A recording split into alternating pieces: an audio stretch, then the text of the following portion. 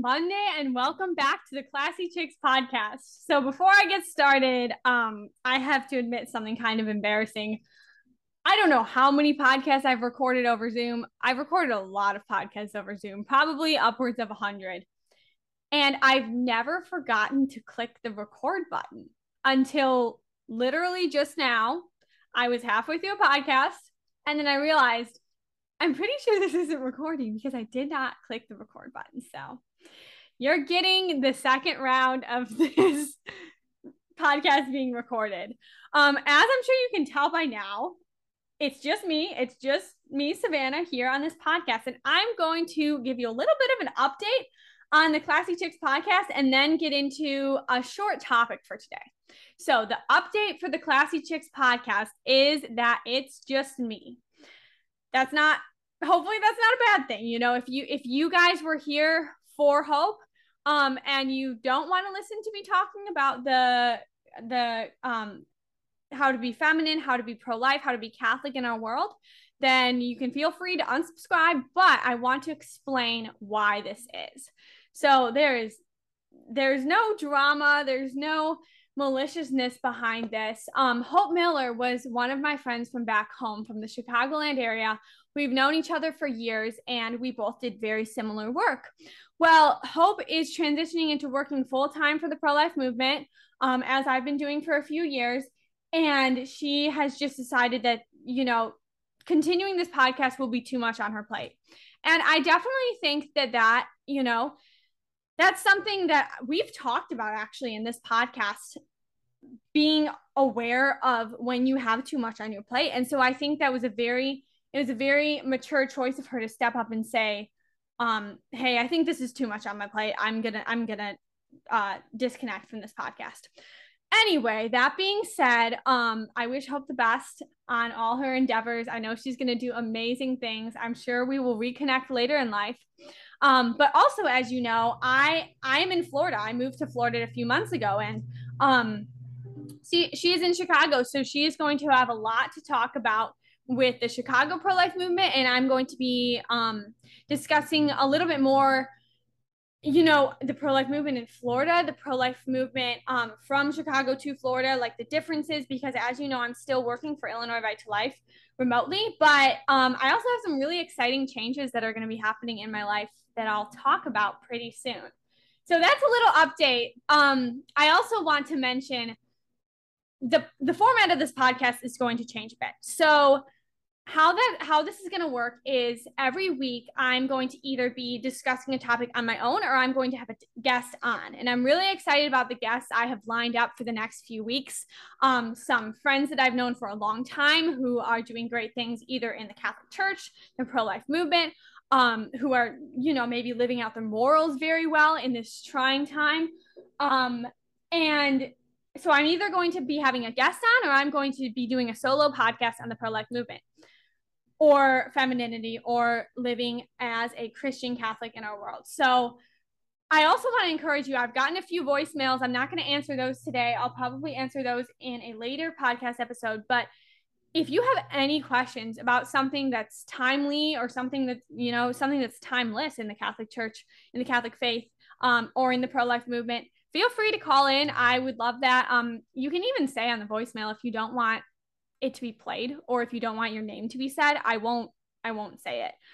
But I love hearing that. I love getting voicemails from people. So that's super exciting. I'll probably answer those voicemails in the next podcast or in the next few podcasts. But today I just want to get on here shortly because this is going to be a shorter one just because it's just me and there's just a few things I want to address. So what I really want to address is what happened last Sunday, July 31st, with the Latin Mass community in Chicago. So as you guys have heard me talk about previously, starting in January, the traditional Latin Mass was banned by the diocese on the first Sunday of every month.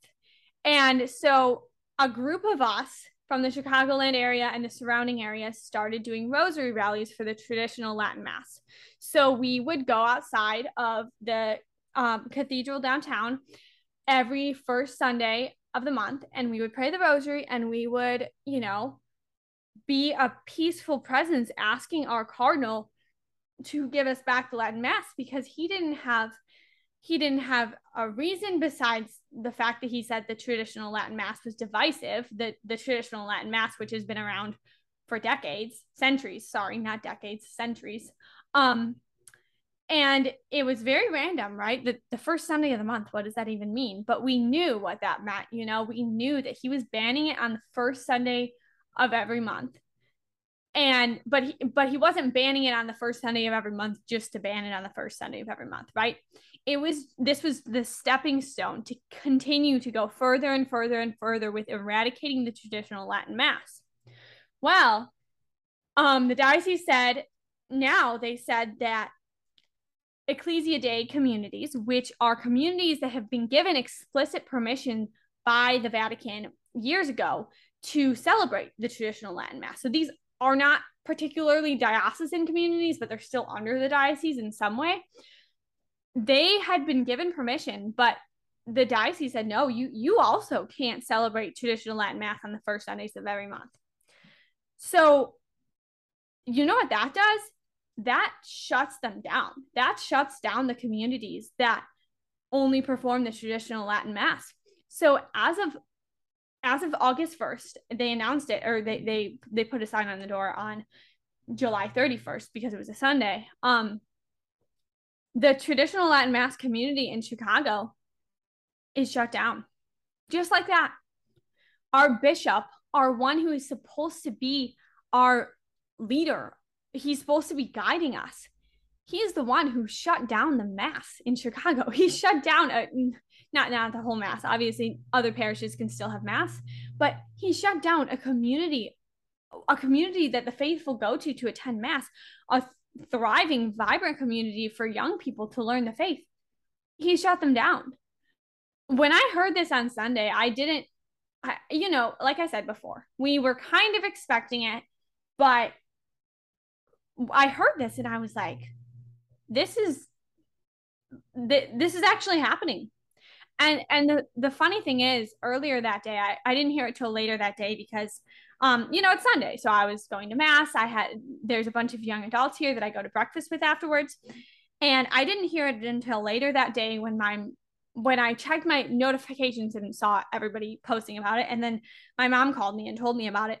But earlier that day at the breakfast table, it's funny because there's a lot of young people here in Florida from different states. A lot of young people have come to Florida. And so a lot of the young people there, we went to a traditional Latin Mass that morning, and then we went out to breakfast together. And a lot of the young people were talking about how traditional Latin Mass isn't safe there, right? And they were referencing Chicago. They weren't referencing what had happened that day where it had been completely shut down. They were referencing before where it was shut down on the first Sundays of every month. And I was talking to them about it, and we were talking about how we're not even safe here in Florida, right? We have a pretty good diocese. The bishop is pretty friendly with the people who go to Latin Mass, but we're not safe here, because if this is going to start happening in one diocese, it's going to be a ripple effect. And so I think it can be really, really discouraging for some of us. It's discouraging for me sometimes, because I don't know how many of you know this, but I only started going to the traditional Latin Mass about 5 years ago. I grew up going to the Novus Ordo form of the Mass, and I still do not once in a while. I still do. Probably half the time I go to the Novus Ordo Mass. I don't think the Novus Ordo Mass is invalid. I don't think it's worse than the traditional Latin Mass. I think that both of them are beautiful forms of worship. I think the Tridentine, the traditional Latin Mass, is closer to, it's been celebrated for many more years, so it probably has a lot more of the exact verbiage. If you watch Mass of the Ages, you can it's a documentary and you can see the differences, and there's definitely a lot of wonderful things about the Tridentine Mass, but I don't think that that the Novus Ordo form is invalid or anything. But I think that banning this is devastating for young people, because there are so many going back to what I was saying, there are so many young people who have found their communities, who have found these wonderful, wonderful priests, and you take that away from them, especially when the person who's taking that away is the person who's supposed to be leading them. Talk about confusion. That's confusion to another level. So I just really encourage all of you, though, we need to pray for our bishop. We need to pray for the bishop in Chicago. We need to pray for bishops around the world, and we need to pray for our Pope, our leader in Rome, because we all know there's a lot of stuff going on behind the scenes that we have no clue about. But what we can do as lay people is to pray and to act by speaking out on social media, speaking out when you're having conversations with people. Because it's funny, I was just reading this quote. I have a water bottle with a lot of stickers on it from when I was in high school that I still use.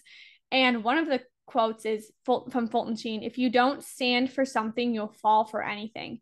And I think that applies in so many different areas of our life. It applies when it comes to this, when it comes to the Catholic faith, the persecution of the Catholic faith, even from the inside.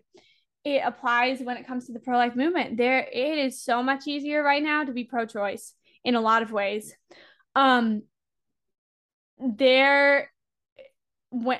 Even being down here in Florida, conservative state, every new friend I meet, everywhere I go, these people, they see my social media, they see what I stand for. And there have been so many people who've just said, I'm sorry, I'm not interested in being your friend if you stand for that.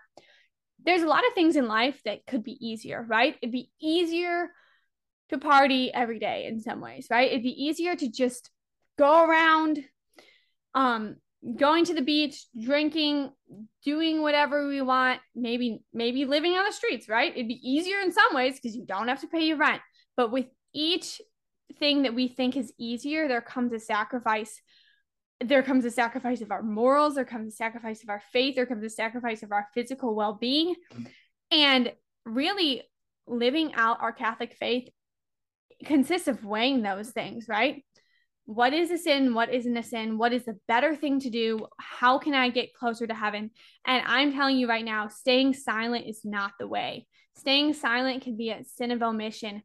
We are called to make disciples. We are called to evangelize. We are called to speak about our faith, because if we don't speak about it, if we hide this in our heart, if we hide under a bushel basket, right, how is our light going to shine? So I guess with this podcast, I just wanted to give you a little update on the format of this podcast. I'm super excited for the guests that we're going to have on. We're going to have some great people on, so stay tuned in the next few weeks. And then just kind of give you a little bit of encouragement. There's a lot of bad going on in the world right now, but there are so many people who are coming out of this and saying, hey, like, I don't like this. I don't agree with this. There's a quote, and I forget how it goes, but it's something like, the greatest saints are made in the darkest times. And I really, really believe that. I believe that this is a time when we're all gonna, first of all, we're all called to sainthood, but this is a time when we're all going to be tested. We're already being tested, and we're going to be able to prove, who we stand for. Do we stand for God, or do we stand for the world? Because we cannot stand for both. Anyway, thank you for listening to this episode of the Classy Chicks podcast. I hope you enjoyed it. And please feel free to leave a voicemail on our Classy Chicks podcast. Follow us on Instagram if you're not already, at Classy Chicks Pod. And then follow my Instagram. It's at sav.speakslife. I also have a website, savspeakslife.com, and a newsletter you can sign up for. That's all very much about the pro-life movement, but I also post a lot on my Instagram about the Tridentine Mass. So if you're interested in learning more, send me a DM, send me an email, something. I love keeping in contact with all of you all, and have a great last few weeks of your summer.